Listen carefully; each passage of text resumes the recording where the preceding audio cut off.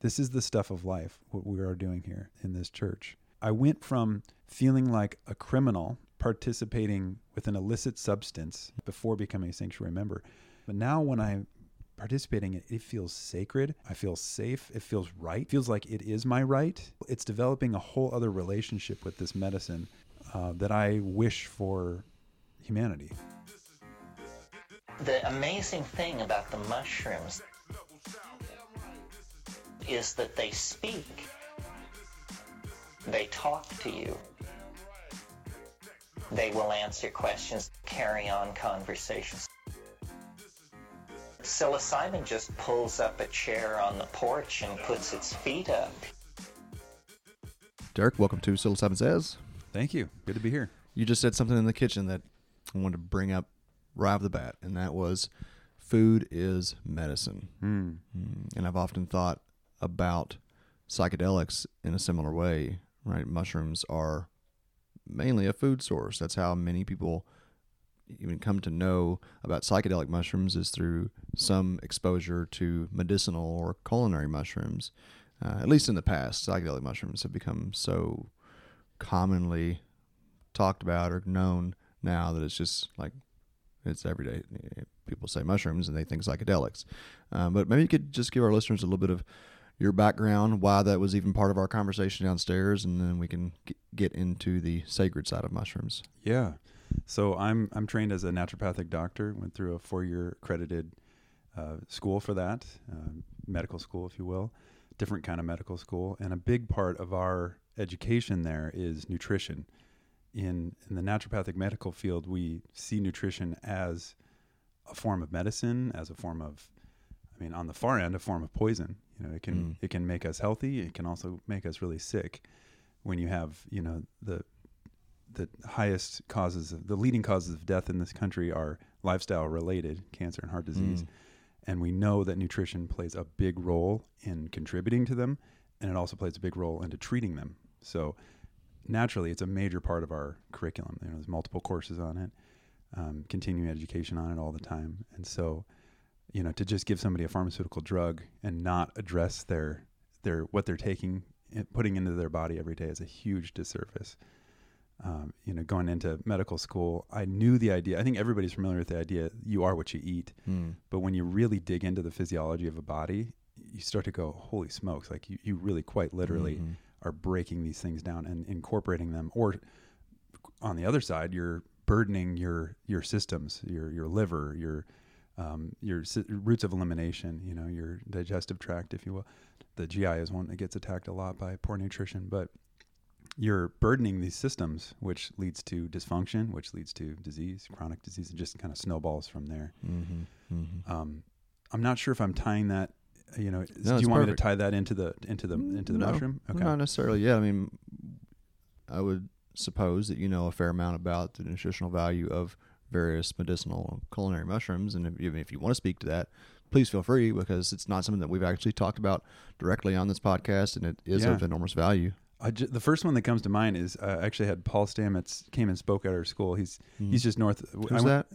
Yeah, right. Who's that guy? You almost had me for a second. So I went to school in Portland at the National College of. It was then called National College of Natural Medicine. Now it's called National University of Natural Medicine. They've changed since then. But we're just a couple hours drive from where he is. So he came down and spoke when I was in the middle of that program. It also happens that he was the what do you call it? The keynote speaker at our graduation, which was pretty cool. Yeah, kind of a neat thing. But something that I took away from that talk that really still stuck with me was he talked about the vitamin D content of mushrooms. And you're probably aware of this, but I think a lot of people are not. Right. Especially people who wild harvest mushrooms from nature. If you let them dry with the gills up, and in the sun, I think. I can't remember the exact amount, but it is like drastically different. Varies by species. Different species have different conversion rates or absorption rates, I guess it is, because that's what I don't know if it's purely a conversion into vitamin D or if it's also an absorption of sun, because it's if you dry them in the sun, gills up is how you get the most vitamin D into the mushrooms. That's a good question. He didn't or he may have elaborated on that, and I don't remember, but the takeaway is, if you're eating these things, food, going back to our initial conversation, which is food is medicine. Well, you can either go, take a supplement that you paid for with vitamin D, or if you're eating mushrooms anyway, dry them the right way. Like, let's respect nature's processes and get your vitamin D in that way. I mean, besides from walking around with your shirt off when you're working out and when you're doing work in the yard and getting it through our own body's system. But if you do need to eat it, what's cool about mushrooms is usually when we're eating them is in the fall. That's when we're not getting as much natural D, that's getting darker. I'm not out with my shirt off in the fall. It's damn cold where I'm at in the fall. So it's like, oh, here's nature's vitamin D supplement. It's one way to think about it. And then if you're drying them, you're storing them possibly even for winter. Right. And so that's interesting. Why aren't we studying that more? That's so that we can see like, because, I've heard one of my colleagues told me, and I don't, know if this is true, but I could see how it could be. Be worth looking into, that in Oregon, where we're located, in the months from let me think about this, from October to March, that it's such that the sun is such that you can't really generate adequate D, even if you're outside naked all day long. Whatever, if you're at a nudist colony, you're really not even getting that much D. Not that you'd want to be. It's pretty damn cold. Vitamin D. Yes. Well, technically hormone D, that's a misnomer. We call it vitamin D. Oh, really? It's really a hormone, which really does a massive disservice to it, I think. Because vitamin D is actually a hormone. It's a hormone, yeah. Wow. So I mean, that right there, I feel like we could change that, and really, everybody's talking about the importance of vitamin D right now. I'm doing that in quotation marks, but it's like, if we actually help people realize, no, this is actually a hormone, it might solidify how important this thing is. I don't know why we still call it immediately vitamin. Changes it in my mind. Right? Immediately. When I heard that in medical school, I was like, cool, let's change it then. Nobody talks about it. So now you know that, though. So we can treat it as misinformation is everywhere. Yeah. So hormone D. Where were we with that, though? We were talking about mushrooms in the time of year. Yeah. Okay. So from October to March, she was making the argument that you can't really make enough anyway, that you need to supplement. And I went to thinking, and I was like, what did humans have been around 80,000 years roughly, we believe. What the heck were humans doing? Like how do we, before supplements, how did we stay D, in the D positive range, or in the hormone D positive range? Well, one answer is they were outside a hell of a lot more than we are now. Right. But the other one was they were eating a far diverse range of foods, far more diverse than, everyone talks about how glorious a grocery store is. You can get oranges year round. And it's like, yeah, but there's only really a small fraction of the vegetables that and fungi, especially fungi, that humans have eaten for centuries and millennia.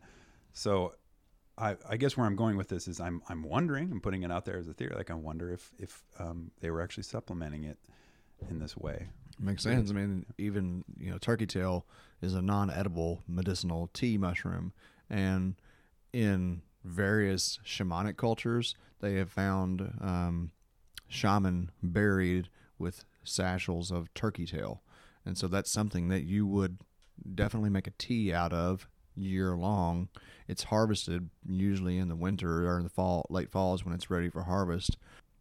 Did they know, like, this is why it has medicinal value? Who knows? It speaks a lot to what we were talking about last night, or you brought up in conversation the how did you term it, natural knowledge or native knowledge of just kind of intuiting what's good for the body. Yeah, I don't have a good name for that. I guess I'm kind of developing my own way of thinking about this, but it does seem like the thing that if I'm referring to what we were talking about correctly, we were discussing how before, I mean, science is amazing, and it's in its infancy. It's this new thing in our relationship with humans, and before we had this structured hypothesis and testing and retesting and seeing if we could confirm results and double-blind placebo-controlled studies. Before all of that, we had very close observation, paying attention in probably spiritual ways, intuitive ways. We know now that so many indigenous cultures knew things that we had to later, through either telescopes or testing, had to reconfirm. Like, oh wow, that is true. Like, how did they know that? And I know you know that, but I do think it'd be cool to come up with a term that kind of explores that and really dig into, like, how much did these cultures have awareness of these things? And it makes me wonder, did they know how, like, obviously if we're finding this body that you just told me about with the turkey tails, they knew there was some value to it, right? and I do think our modern culture would really, really benefit by not just looking forward with science, but looking backwards and going, Yes. what are other ways of knowing? But it's hard. It's not compatible with science, right? It's not measurable or necessarily it might be difficult to repeat or difficult to study a lot of these things. Yeah, that's a big thing in what's considered alternative medicine. Is that And did psychedelics play a role in that intuitive knowledge? right? You know, for me, I had an experience actually with turkey tail years ago. I had not made any turkey tail tea for a long time. I always knew that I just loved the tea, right? But I just kind of fell off of making it and did a mushroom trip. Before the mushroom trip, I was like, oh, I found some turkey tail in the freezer. I'm like, I'll make some turkey tail tea. So I made some tea for during the mushroom trip, got into mushrooms, got way out there, and then remembered, oh, my turkey tail tea, I need water. I went and got the turkey tail tea. And when I drank it, I could feel my body almost rejoicing because of not the taste, but because of how it felt, as what felt like it was going out into my cells. And it was such a powerful kind of intuitive experience that this is why turkey tail has been such a powerful medicine, because you can feel its impact on your body. Wow, that is an awesome example. And there's so many different things like that. I mean, you know, to as we've talked a little bit about, using psilocybin as a tool, not just to explore your own psyche and your own spirituality, but to explore the outer world and to gain an understanding of the nature of nature. The things that I've learned about dogs, like watching dogs assist in processing trauma with people in mushroom space. I can never look at a dog the same. It forms a much different function than we think at a surface level. So That's anyway, beautiful. Horses too. Are horses. one that come to Oh mind. God, yeah. At my ayahuasca trip, a horse came over while I was under the influence of ayahuasca. I felt that heart. You know, horses have this huge, like 10x electromagnetic field of humans around the heart, and I mean, it was 20 or 30 feet away from me, and I just feel its eyes and feel its field. Yeah. So powerful. Yeah, that was a prime. What you just gave there, the turkey tail example, it's a prime example of that kind of knowledge that English language doesn't even have a good name for. We have to kind of make it up, and the reason I guess I want to call attention or highlight that, and maybe develop a term for that and start exploring that, is it. Yes, native or indigenous people had that. Like we can have it too. Yes. You know, like we can Yes. start to cultivate that. And I think part of why I love psilocybin, why I love the mushroom, is it helps me in that cultivation process. That example you gave is exactly like things that I've experienced with this. Or I've reached for something that I thought would be nourishing, and I'm like, oh, Nope. The mushroom's like, no, Yeah. that's not serving you Yeah. right now. So what I want to touch on right now is this idea of like a deeper truth that the mushroom sometimes helps to highlight. You kind of, that was the example you gave after you talked about turkey tail. And there'll be times where I'll be, you know, enjoying some cannabis and that experience, and I'll feel like a truth came to me, and it'll feel so true in that moment. And then, you know, maybe later on the next day or whatever, I'll be like, oh my God, that was the most ridiculous thing. That is not accurate at all. Like what my mind was like trying to convince me of something that felt so untrue. Not always, but sometimes. It's totally different for me, at least, when I'm participating in psilocybin with the mushroom. Yes. And that truth hits. Yeah. It will stay. It will remain true. So like that truth that you felt about the turkey tail being nourishing for you, it's like it will only be. It'll still feel true later on when you know the influence has worn off, and it will remain true in my own personal experience with the thing. Kind of feeds into the discussion we were having yesterday again around the terminology for psilocybin being under the influence of psilocybin, right? Very often, you said something like when people are sober again, we're just kind of talking about the experience, and then you caught yourself like, yeah, I can't really say that. And I have so many times experienced working with people where they said to me, I am more sober now than I am normally. Like while they were on mushrooms, Yes. they said, I'm more Yes. sober now than my normal consciousness. And Yeah. so the clarity that can come with psilocybin is so profound and so deep, whereas cannabis generally creates a fair amount of confusion. I feel like there's a lot of questions that come up, and there's value there to question things, but it's never for me been presented the absolute truths No. that psilocybin can. No, just in that moment, it'll convince me in that moment Yeah. that I just discovered how Yeah. the solar system works, and then the next day I'll wake up and be like, oh my gosh, that was no. that was ludicrous. Yeah. That I immediately, as soon as I said that word sober, in the reference of not being under the influence of the mushroom, I was like, that does not feel right at all, because I couldn't agree more. The times where I feel kind of the most pure are when I'm in that space, in that mushroom space. And for me, I don't know, maybe I would love to hear your take on this.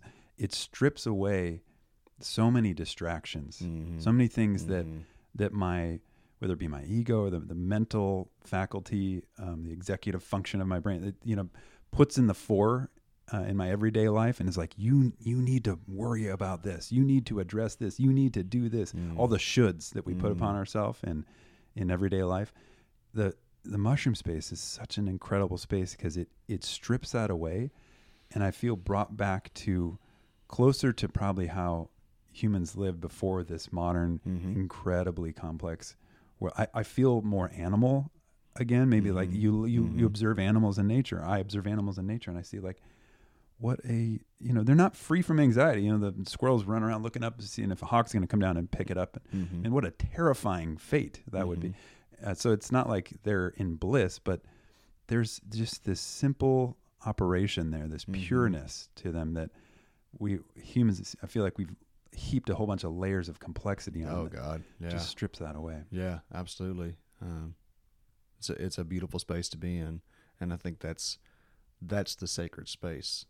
Right? It takes away all the distractions. It takes away all the preconceived ideas of what everything means, and all the societal norms that have been put onto us through generations and generations of misunderstanding and misinformation, and gets us back to the rawness of being. I like thinking of it in terms of almost the animal self, the truest, realest self without all of the constructs. Can you talk a little bit about your experience with mushrooms in terms of a sacred food, if you will? Maybe the best place to start is just with my very first experience with mushrooms. Kind of a naive, I want to say 19, 20, maybe somewhere around there. And just really naive in this phase of my life. The 20s are for kind of finding yourself, so they say, and I definitely was fully embracing that. Like, all right, well, let's try stuff. Let's see how this goes. And a friend was like, hey, I've got some mushrooms. Would you like to try this? And I was like, is it going to kill me? Are you sure those aren't the deadly ones? Once we figured that out, I was like, okay, yeah, I'll try them. And I think my bar of expectation at that point was nothing more than like, oh, this will be fun. This will kind of be like, by that point I had tried cannabis, alcohol, and I was like, oh, this will be a fun little escape from reality, right? So this was your before LSD or anything? Was your first psychedelic? Oh yeah, just never, definitely first psychedelic. Okay. One quick question before you go on. Yeah. Did you think that mushrooms were poisonous? What did you understand their effect arising from? Oh gosh, I had no idea. And okay. Yeah, and I was just worried, like, how do I know that you got this from somebody who knew what they were doing? This isn't going to be a little brown mushroom that kills me. Right. How do you know this is the right one? Was kind of the thing. And he was like, trust me, I've already had some of this batch already. Like, I mean, there's still a little bit of a trust there, because it's like, well, maybe the one that got in is the one you didn't take. But I've always been, kind of cautious and self-preservation in that. But in terms of your question, like I had no idea. I was just very, like I said, very naive. But I was like, I think I could probably learn something about myself if I did. At the very least, we'll have a good night, know. And we went out and had it, and we were on a college campus, and immediately I was like, we need to get into nature. Like, I do not want to be around people who are not on the same wavelength. Like, let's go explore outside. And we found this giant, I think it was a cedar or a sequoia. It might have been a sequoia. It was just a giant tree, and its branches were kind of swooping down to the ground, kind of along the trunk, and then kind of swayed out. And we went under this tree, and I swear we spent like 4 hours under this tree, just being held by this tree like a grounding rod into nature. And it was like, okay, this is like nothing I've ever experienced, I feel so up until that point in my life, you know, humans top of the food chain, we're better than everybody. We're smarter than everything. We've got it all figured out, and got, you know, it wouldn't want to be less than human. Sorry for all you creatures under us. All of that was like in one night. It was like wiped away. This tree was just like my mother, and I was part of the planet. And we were on this equal playing field, and all life we were just, oh man, the oneness of it was. But it was very much an earthly oneness. I hadn't gotten into the spiritual realm yet that I go to now with psilocybin, which is like this oneness of all energy, all life, all of the multiverse, all coming from this source, this singular source, and we're all experiencing itself in this multitude of ways. But you know, I don't know exactly where I'm going with that, other than just the delusion of the self was stripped away, and it was like felt connected to everything. And I think since that moment, I will lose sight of that in my humanness in this modern world. And you know, adulthood is no easy thing, and parenthood is adds even more struggle to that, and work and strife, and that it buries that, and it's like, oh yeah, I'm more than just Derek in this skin. Like, I am part of this massive thing. And I love coming back to that space, kind of recentering on that space. Yeah. Share a little bit more about your journey with mushrooms from there to here. You told me before that you took a break. Yeah. For a while. I honestly don't know why I did. So I'm kind of kicking myself. Like, why did you ever stop? So that was my first time at probably 19, 20 years old. And then it wasn't easy. They weren't super easy to come by. You know, cannabis and alcohol are the drugs of college. And I'm probably heavier drugs, but I never got into that. And you know, whenever they came my way, it was like, hell yes, I am in. If somebody offered them to me, I was like, yeah, let's go do it. And every time I did, it was with a trusted group of close friends and out into nature. So my next one was like up at the top of a mountain. And it was epic because the weather changed every 15 minutes up there. It went from being sunny to now we're in a cloud, to now we're in a blizzard. It was just phenomenal, just walking around the top of this peak on the coastal range there. And so that was episode 2. And then episode 3 was we went to the coastal, to the Oregon coast, and just meandered along this beach, and we were the only ones there. And it was just, each one was such a different world. You know, this tree, this mountaintop, this beach. And it was like the most fun experiences, definitely the most spiritual, the most bonding experiences. The people who I did that with, I felt forever bonded to. And you asked me why did you stop? I don't know why. And I think part of me has really craved doing it. And so I stopped basically when I graduated college, you know, put on my big boy hat and went out into the world and tried to become an upstanding adult and responsible and making money and, the American dream and all that. And, fast forward to, you know, getting married, having kids.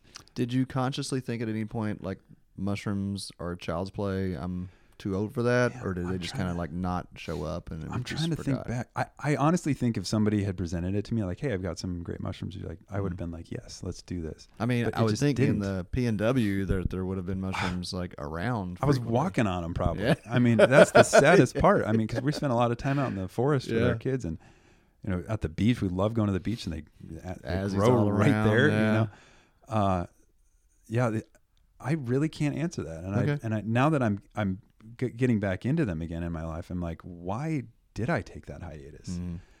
And I can't help but think again, it comes back to those layers of distraction that I was talking about earlier. Is like it gets heaped up on us and feeds into this delusion that we are this individual entity that look out for me. I got to take care of me and mine. And there's all this stuff that is causing anxiety. So fast forward to, you know, married now, have a couple of kids, and life hits. You know, I won't go into it now. I feel like this is a whole other podcast, but we had some pretty significant traumas happen with some family members in our life. And a dear friend of ours who is really becoming an amazing expert in the. Can we give her a shout out? She deserves one. I would love to give her a shout out. Yeah, one of my best friends, Erica Zelfand, who's also a naturopathic doctor, Yeah. and one of my dearest friends, and we met during medical school, and her path has taken her down this, and she was like, hey, I really think this is natural medicine, and you're a natural medicine doctor. I really think this medicine can really help you and your wife where you're at right now with what you're going through. And so we came back to it, and that was how many years ago? That was, I think, around 2018, I want to say, 2018, Okay. 2019. So you did 20 years without, roughly? Yeah, almost, probably 18 years. I did the same hiatus. thing with LSD, and when I came back, I was like, what the fuck was I doing? Man, I just not wasted, but I missed out on a lot of good times. Yeah, what it was a feeling of like, what could have been possible. And it's okay. It is what it is. Of course. And I'm here, and now I'm so the kind of the coming back into my life. I just feel like it's so appropriate that Paul Stamets was our speaker at our graduation commencement, because it's like now the mushrooms have found their way back into my life, and it's at this time where I'm reinventing myself as a doctor. I realized that for the first decade, I was way too focused on the physical plane and the physical body, and food is important. That's what led off this conversation, but it isn't the be all end all. Like there's so many people who are eating immaculately, way better than me, even with all my knowledge of how it is, but they're still, it doesn't mean they're what, like it's one pillar that health rests on. I always into that. Yeah, I always talk about, so an analogy that I use with folks is that health is a lot like a table, and that it needs these pillars of support to hold up the table. Like if one of those pillars is kind of weak or failing, the table gets a little wobbly. If a couple of those are failing, the table tips over. If all of them are failing, the table is on the freaking ground. Like it's not up and where it needs to be. And so nutrition is surely one of those pillars. And if we're just excelling in that area, but spiritually, mentally, emotionally, we're struggling, you can eat all the kale in the world. It doesn't it's not going to be a holistic treatment, And so I was realizing, it's like, there is no shortage of people who will help other people out there, healers who will help people out there who are struggling with these other pillars. It was becoming really clear to my wife and I as we'd sit across from people. We spend a whole hour with patients, not 15 minutes, not running in and out of the treatment room. Yeah. So we really get to know people on our visits, especially if we're working with them for months or even years. You develop a bond with people, and they, even in the first couple of visits, people will they will open up and just let these things out that are really, they know kind of deep down what's hampering them. Sometimes it's in the subconscious, but they kind of have an idea. And what we saw was like, man, it's not a lack of knowing that people aren't healthy. There's something going on mentally, emotionally, I would say even spiritually in most cases, deeper than that. Who's helping them address there? And it's like, yeah, we've got awesome access to therapists in this country. There's a wide range of therapists. And then you can even go out to say, like, yeah, if you really want to, you can work with somebody, and energetic medicine and acupuncturists, shamans. We have no shortage of that, I suppose. But in the mainstream medicine, like, it's so physical based, and it was kind of awakening of like, I want to go here with people. It was almost like the patients who were sitting across from were kind of compelling us. They were opening up and sharing this stuff and showing us, like, here's where the ailment or the illness is. Like, and then I would be saying, well, we need to add this supplement and we need to eat more. It's like, wow, what a missed opportunity. Like, they're opening the door to go into this. And I think because I wasn't a trained therapist or, licensed, I didn't feel adequate to go there. But we're all humans, and I think sometimes that gets in the way of letting us just be humans with each other. And so I kind of started to let that guard down. I was just like, you know what? I'm going to just hold space. I'm going to be human with this person. I'm going to show love and compassion to this person. And it started to bring me down this path of like, this is really where I think people want to be healed. Not everybody. Sometimes it is definitely an infection or an illness, a physical ailment. I'm not trying to make it sound like everything is spiritually in its root, spiritually rooted as a problem.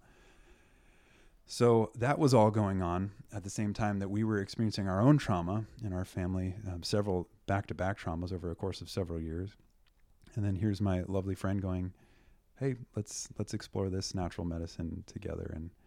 And I just saw this beautiful union of all of these ways of healing coming together. And it's like, I want to share this with people. I want to help people find this just like she helped us find this.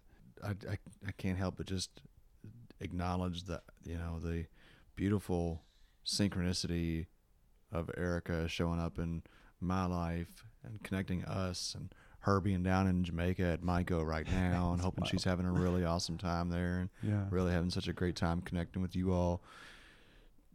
If you would take us into your return to Sacred Mushrooms, as much as you can, as much as you're comfortable with. I know, like I said, there's a lot of trauma that you're working with on that, but what an interesting experience that must have been, having such a long break from something that was so impactful. It was magical. For this first kind of foray back into it, we were at the Oregon coast again, and the Oregon coast is so magical because it's just so vast, and if you go on the right day, even not on the right day, there's just not many people there. So much wildlife, and it's just so big and raw and rugged, primal almost in its feeling. But so we were there, and it happened to be just a gorgeous day. Like the sun was out, which is not always the case on the Oregon coast.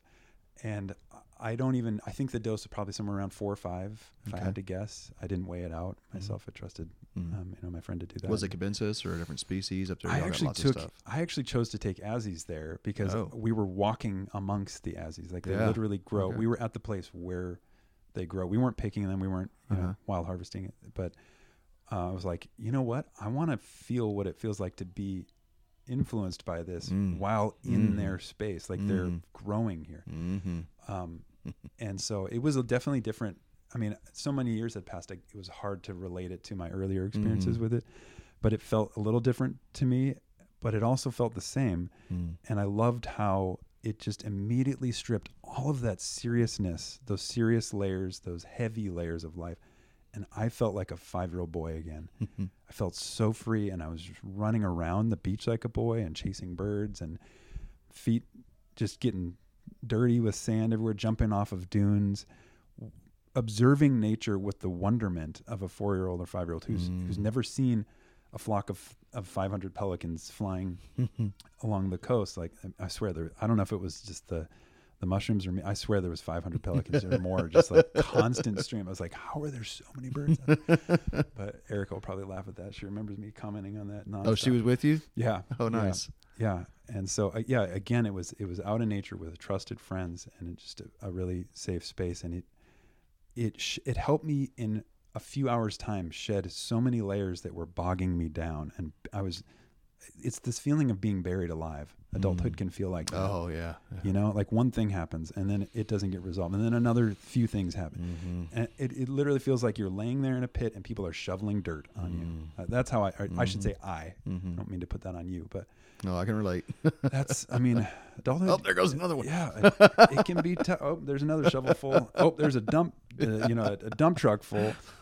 And that's kind of where we were at. Emma, my wife, and I had been through some of the heaviest stuff of our life easily. And for that moment, it was able to, the analogy that I give is it's like a really thick wall starts to form around us because it's a protective mechanism, right? You go through these traumas or these difficulties and I'm going to protect myself or whatever mechanism.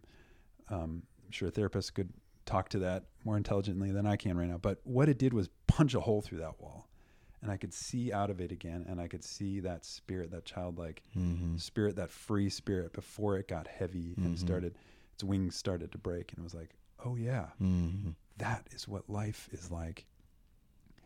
And it gives me this hope it's like, I can get back there. I can do this again. And something else, like I want to get back there. It's like this goal that I can see again. And so that's what coming back to the mushroom space was for me. It was like, and just because I had that one doesn't mean that, we had that one experience on the beach and then we all kind of went back into our lives. And, the heaviness didn't go away, but it felt a little bit lighter. And now I had a goal. It was like, I want to get back to that. and then we made some significant changes in our lives, and I was really proud of us for making some hard changes. And then we had another massive unforeseen trauma, just a total surprise out of left field. And it was the heaviest thing my family has ever gone through. And it was like, okay, I think I want to go back into this medicine space. I'm feeling that burying feeling again. Like life doesn't stop, and so we did. And it was so, without going into the details of the trauma, we had a very sudden and horrific loss of his mother. And it was so hard to not feel guilt for certain aspects. How could I have done this differently? How could I have shown up differently? How could I have been better? What could we have done? Could we have protected her differently? It was so hard to not feel guilt around it and be upset at myself, be upset at the person who perpetrated this on her. And it just, again, in the course of like a night with this, it kind of dissolved away. And it was like, this is too good to be underground. This is too good to keep from the world. That I have seen too many people suffering and felt helpless as a doctor to help them, and seen their helplessness to keep this away from people. And so it sort of evolved out of those experiences. And then there were kind of a handful more, but it just keeps getting better. Yeah. And even just to know that is there, almost like a life raft, when the dirt does start to come again and bury me, it's like, I know I have something that I can go to get shaken up a little bit, to give another perspective, to strip away the heaviness and be able to go, this is the next right course of action I need to take to give me that truth again. Oh. Yeah, the real crime is that mushrooms are illegal. Oh my gosh. That's the crime. Yeah. I feel that. Did you experience, as you were approaching it and after having gone through these traumatic experiences, did you feel any sort of trepidation? Did you feel any like, what's going to come up?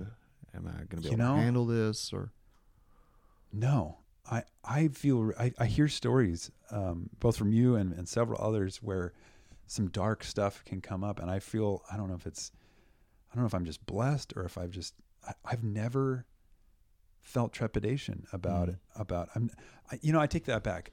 There's almost like this subconscious, every time I'm about to go into these, there's something that's kind of, what's the right word? Reluctant. That's not quite it. There's like a hesitancy. I can't name it though. It's not something that I'm really aware of. What I imagine is it's like this kind of frail little pathetic ego, this little old man in me who's like, no, you can't do that. and it's like, I'm going to be destroyed if you do that. And not to vilify the ego. I think we have an ego for a purpose. It just gets out of balance. For sure. And that's when it's a hindrance to us. But there's something that does kind of resist it, or probably gets a little nervous about letting go too, because so much of this medicine is learning to let go. And that is conditioned like crazy in me to like, no, you need to have this under control to protect yourself and to get your way. And so there is that, but never, I think your question was more aimed at like, are you afraid of what you're going to see? And never, even when it's hard, it feels good. It feels right. And it feels like I'm embracing truth and reality instead of turning away from it. So I feel very blessed. Like I've never come face to face with the devil or the demons, right, and had to face them. And even if I do, I welcome it, because I've always come out of the mushroom space feeling better off. Yeah. Well said. It's I think it can take some getting used to for a lot of people, especially when we're used to controlling every aspect of our lives and we're not accustomed to the difficulties that can arise. And I would suspect that maybe in your medical practice and seeing some of the suffering that you've seen, knowing that this is always good for you, maybe kind of helps to allow in that early letting go. And then maybe we just need to give you higher doses and scare the shit out of you. Yeah, I'm open to it. But no, to kind of touch on something you were just saying there, I have sat across and felt the emotions, have seen the tears, have shed the tears with people that I'm in not in mushrooms, but just in my practice. And it's very clear to me what happens when we try to stuff away these dark places, these shadows, these demons, whatever you want to call it, whatever word makes sense. It's very clear to me what results. And yes, it can be intimidating to go into a space where you are relinquishing control and to face them. But the alternative is just to live with them in there and delude ourselves to thinking that we're in control or that we are choosing our path in life when they really we're allowing them to still have a hand on the wheel if we don't deal with them. So true. That's why I think ultimately I don't bring it on. Yeah. Bring it on, because I want to take back that wheel. Yeah. Maybe that darkness still gets to be somewhere in the car, but you get to sit in the fucking trunk. You don't get to be on the wheel with me. Wow. Yeah. And I want to help. I've seen so many people that are struggling to take that back, and it's like, what a honor to be able to. I know you've helped thousands with this. Like, what an honor to be able to help them kind of reclaim that. Absolutely. It reminds me of that. Well, multiple times of hearing the similar thing, that secrets breed sickness. It's the darkness. It's not shining the light. And I've always had this. Well, for a very long time, I've had this experience of sacred mushrooms as this kind of flashlight that's going through and just shining it in all the corners, and just there's a cobweb, there's all the little dust. Let's just clean that out. Such a wonderful medicine, and our conversation over the last few days has really encouraged me to think about other modalities to bring into mushroom space. I've become, pretty skilled in working in that space, but also recognize that it's just one leg, like you say, of a healthy human. And so how to incorporate other aspects of wellness into the psychedelic lifestyle and into my own understanding of how to help people has been kind of reignited. What got me into psilocybin was not really a love for altered states or anything like that.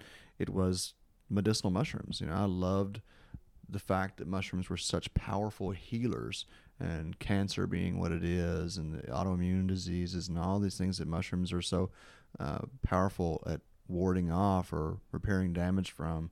And that was my passion for years, and then started to get more exposure to psilocybin and just kind of felt really comfortable in that space and felt like, okay, this is where you need to go with this for now. But yeah, considering how to bring more of that nutritional aspect back into my world. So, both of us kind of balancing perspectives here and being able to offer people a wider range of healing potential. So to bring it full circle to what we let off with, which is this idea of food as medicine. So it's awesome that now you like finding mushrooms you can find powdered mushrooms at grocery stores. You can order Paul Stamets pills, or any other manufacturers make pills, and it's great.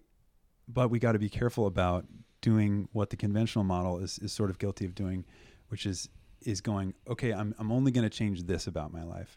Oh, I found turkey tail. Now I'm going to take this and I'm going to get cancer. It's like, well, if you're drinking a 64-ounce Big Gulp every day and you're taking the turkey tails, it might offset some of that, but you also get to evaluate the nutritional leg too. It's like you get to look at the whole, or if you're eating, these vegetable oils that are in anything that comes in a bag or a box at the grocery store, most likely has some kind of vegetable oil in it that we know is just toxic for us ultimately.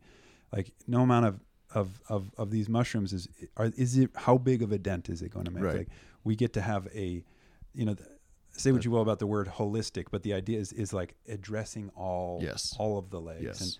And some of the listeners today might be wondering, Derek, what are some of the other legs? And so, like, I'm still kind of fleshing out this model for myself, but just to kind of go through other legs of that table. So I would definitely say nutrition is one of them. I would call movement one of them. What some people might call exercise, but exercise can be a really off-putting word. But our bodies are meant to move. We're not meant to sit all day. We're not meant to stand all day. We're not meant to run all day. A variety of movements. So movement is a big one. Loving relationships, so like community is a massive one. Like the healthiest person in the world, if you could put them in a cabin alone in the woods, Right. they will waste away. Yeah. Another one is what we're talking about today, which is evaluating these dark spaces, the mental, emotional, spiritual realm. So that's a whole other leg. And then I'm drawing a blank on kind of the other ones right now, but the main thing I want to get across is that table sits on a foundation, and this is hard for me to hear myself even say. I have to say it to patients, but this is something I struggle with personally. That foundation is actually sleep. If sleep is faltering, all the other ones falter. This is something I've come to realize both as a hard truth for myself. The mushrooms helped me realize this. Yeah. Something I've realized just in talking with patients and seeing why aren't these other, I've helped them get all these other legs strong. Oh, you could call it sleep, call it adequate rest. We need time to recharge. We need so much more. We are not just cell phones. And at night, we plug in our cell phones so we can have them good for the next day. We aren't just recharging when we're sleeping. It's when we're detoxing. It's when the immune system is on full force. I often give the analogy of what the hell would New York City look like if the whole, New York City is the city that never sleeps, because during the daytime, everything's getting all messed up and used up and all the activities happening. At night, a whole other legion of people come out and get the city ready for the next day. Well, what does that look like in your body if, let's say, New York starts cutting the hours of those people, of those workers who are that whole army that's coming out resetting the city for the next day. So we go, oh, you have 8 hours. Oh, now you only have 6 hours. Oh, now you only have 4 hours every day for months and months. What is that city going to start to look like? Imagine that. Yeah. The trash is going to pile up. The floors are not going to get cleaned. The stuff that's breaking down might not get repaired. Like the next day, the city's not as ready as it needs to be. Yeah. So that's an analogy that usually when I share with people, they start to go, oh, wow, I am shortchanging the night shift. That's incredibly insightful. It's so much more than recharging our phone when we're sleeping. And then don't even get me started on dream work and processing what's happening throughout. And that's a whole other podcast that I'm probably not the most suitable for, but we need to find somebody who is, because there's all of this processing of emotions and thoughts. And there's some people that, there's a whole other life happening in sleep. Third of our lives. World, right. But not just time, but like we're living out another part of our life in sleep. We're in another world, in another realm, if you will. Again, that's for another podcast. But no, that's excellent. That is the foundation of the table. Wow. And there are more legs there that I'm just nature. Kind of I'm thinking about being out in nature. That's another one. But this sleep thing is something that in the last couple of years has really I've become awoken to the value of sleep. I grew up in a home that was get up at 5 o'clock and go to work. You go to sleep, stay up as late as you can. Like we just underslept so much, and I feel like only in the last year and a half since I've been back from Jamaica, really, that I've been able to start catching up on the sleep deficit, and I feel a world different getting good sleep. Oh, if the world leaders all got adequate sleep, we'd probably have pretty close to world peace. I would argue. Wow, what a thing to think about. Can you imagine? Well, that and psilocybin. That just speaks to the reality that oftentimes the things that we dismiss or neglect or we think are the least important are some of the most foundational. You're cranky if you don't sleep enough, or whatever, you're not running at your optimal speed or whatever you want to say. But that is just a surface level when you think about the potential impact that it has on your overall health. We just dismiss sleep and burn the candle at both ends, or burn the midnight oil, or whatever it is that we've incorporated into our culture that makes us feel like we're being more productive, we're being better humans if we don't sleep, and we just keep working and just keep going. Just, wow, something to really think about there. There's a lot. Thanks. And that's one of those truths that psilocybin space, mushroom space has really awoken in me is it's like you need, that's one of the pillars, self-love. Oh my gosh, loving yourself, and all of that actually might be the foundation, arguably, because in order to be pushing off your body's need for adequate rest, there's got to be a certain amount of self-sabotage taking place to be ignored. This comes back to that point you were talking about that native intelligence of like intuition and these types of things, of listening to these subtle signals that our body is saying of like, no, you need rest right now. I mean, how many times have we like, now I got to get that report out, I'm going to push through, and it's like, but if you just went to sleep and woke up and did it early the next morning, it might be better. Or you'd probably write a better report if you just got some sleep tonight, woke up and did it tomorrow, even though it might be a little bit late. Those kinds of things. So Erica also brought us together, which is beautiful thing, and you're here in Kentucky all the way from Bend, Oregon. It's been really wonderful just getting to know you and your wife in person. You said you all been on how many of the Sunday? I think 13 or 14 now. Really? Services, Yeah, so Sanctuary is how we know each other. Yeah. You all have been really active members from the start, and I'd love it if you just share for all of us, the audience, and it's not really a promotional for Sanctuary, but this is something that the world needs. And you all have seemed to really to feel that and to jump right into it, which has been reinforcement for us to know that, okay, good people keep coming into this and saying this is what we need, this is what the world needs, so keep going, keep doing it. So just share some of your experience with Sanctuary, maybe what's meant to you and Emma.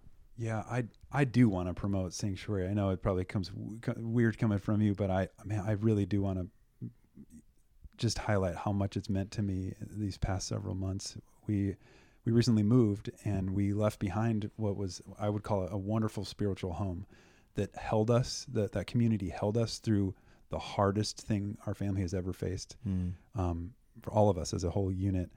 And moving from there, that's the thing I missed the most, and was the hardest thing to leave, was knowing that we were leaving these people who were holding us so nicely. And then almost immediately upon moving through Erica, we found you all and started becoming part of this, and it was almost seamless. And it just feels, going back to that, one of those pillars, one of those legs that I talked about of loving relationships, to know that every Sunday I have a space that I can go into and open up and genuinely, authentically share, not be judged, to be held, respected, healed by. So often we're healed by just sharing just vocalizing the things that are holding us down or holding us back. And to know that I have that every Sunday is really hard to put a price on. Like it's invaluable. And then to know that it's combined with this natural medicine. As a natural doctor, I see mushrooms as natural medicine. It might be some of the purest medicine that there is. They've far outlived any medicine that humans have ever created. And to know that it's combined with that, and just the growth opportunity there for all of us to be able to do that. I can't tell you how much I love it. Thank you. Oh man, thank you. Like I said, it's such an encouragement to have individuals like yourself continuing to show up for this and just being the community. That's what it's all about, and loving seeing that grow. And now, us being here together physically for the last 4 or 5 days that it is, it's going to be very different seeing you all on the Zoom screen now, Yeah. And this is so much what Courtney and I needed and were missing in our work abroad. And so to have, I don't know, it doesn't feel like we're creating it. It feels like we are creating it, like the community itself is creating. It's creating itself. Yeah. Yeah. I would even argue, I know you said this to me, I think that to some extent the mushroom is creating it. The human element combined with the mushroom. It's not, I don't want to give all the credit to the mushroom, but it is that synergy of what happens when thoughtful spiritual intention and human intuition and ingenuity come together Mm-hmm. is just a beautiful thing. This is the stuff of life, like what we are doing here Mm-hmm. in this church. And, something that we haven't talked about, and this is a slight tangent. I know we're kind of wrapping up, but I feel like I need to say this. Sure. Is that I went from feeling like a criminal participating with an illicit substance when I was taking this both as in college and then when it came back into my life before becoming a sanctuary member. I went from feeling I couldn't help every time I was kind of weighing it out or I was like, I'm a criminal dealing with illicit substance. But now when I'm participating, it feels sacred. Mm-hmm. I feel safe. It feels right. Mm-hmm. It feels like it is my right. Mm-hmm. And it is it's developing a whole other relationship with this medicine that I wish for humanity. And you think that being a part of Sanctuary is part of that change in perspective? Yeah. Because before, it because of the laws and because of the way the laws are written and how they're enforced, it felt like a criminal activity of sorts. Oh, wow. Deep down, I knew it was like, this is not bad. What I'm doing with it is not bad. I'm extremely responsible with it. My kids are being cared for by other people. I'm not, raising my kids on it. I'm not driving on it. Like there wasn't any of that. I was being incredibly cautious and responsible with it. However, I didn't have this community that I was doing with it. Now it feels what I imagine it felt more like for humans before this became an outlawed, before this became an illicit substance. Wow. Our relationship with it, as it always has been throughout human mushroom history, and then only recently changed in the 60s, 70s, whatever, and then is now starting to reawaken. And I'd be very proud to be a part of this reawakening and helping others feel safe with this medicine again and grow with this medicine again. Man, that means as much as anything to realize that you and certainly others must be having a perspective shift around their own relationship cognitively to this experience, even though it has been a spiritual experience for you, to be able to say that it takes away being a part of this intentional spiritual community centered around psilocybin, takes away this remnants of, I don't know if you would say shame or guilt, but illicitness, because it is, like you said, this is our right as humans, and we need each other to validate and evaluate ourselves. So to know that Sanctuary can help you just feel better about your own spiritual practice while you come and be a part of the spiritual community that's a rewarding in ways that I never even ever considered. I mean, I can understand, because when I went to Jamaica, and I was like, sweet, no more thought about the cops. And I do feel that here, and it's helping me realize that, this intentional community is helping me kind of just leave all of that cultural baggage around the drug culture behind, because this is not a drug. No, this is a sacrament. This is a food that is a medicine, that is a sacred plant, a sacred organism that allows us to experience the truth of what it means to be human. And that, is there anything more sacred than that? When everything else is distracting us and everything else is convincing us that we're something that we're not, to have such a simple organism that you can go to and commune with and reconnect with our own personal divinity, the cosmic divinity. You can't, that is a sacrament. So, wow. Thank you, Derek. It's really awesome. Do want to wrap up with the what psilocybin says to you. But just want to say, man, you all have been such a welcome contribution to Sanctuary, just in the space that you hold. Just like, in those videos, seeing you and Emma sit there and really, really listen to people and really just be there for and with people as they go through some pretty challenging topics. I mean, you've heard already, we've had some people talk about, and you all have talked about some pretty painful stuff in those Zoom calls, and just the way that you all show up from the beginning has been just really outstanding, as with so many people in our community. And it just speaks to the quality of what we're creating. It is an affirmation to Courtney and I, knowing that we, and Athena, that we are building a community that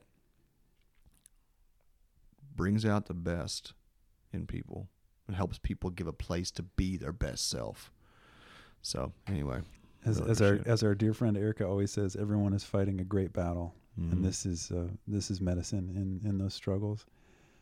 So to answer your question, what psilocybin says to me, the overarching theme on that first experience that I talked about, being underneath that mother tree mm-hmm. with the branches hugging us down to the ground, and even now today when I'm in mushroom space, is connectedness.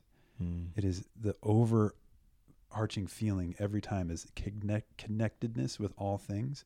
And when I feel that, so much comes from that. It's like love, compassion, forgiveness, just joy, all the stuff of life. But that is kind of, I feel like how I imagine the mycelium feels when I'm in that. Like, that is the overarching theme. And I imagine myself sometimes as the mycelium, because it isn't this lone entity in the dirt in and of itself. It is connecting all of these different plants. Where does the tree end and the mycelium begin? And so too with humans. So too in this life.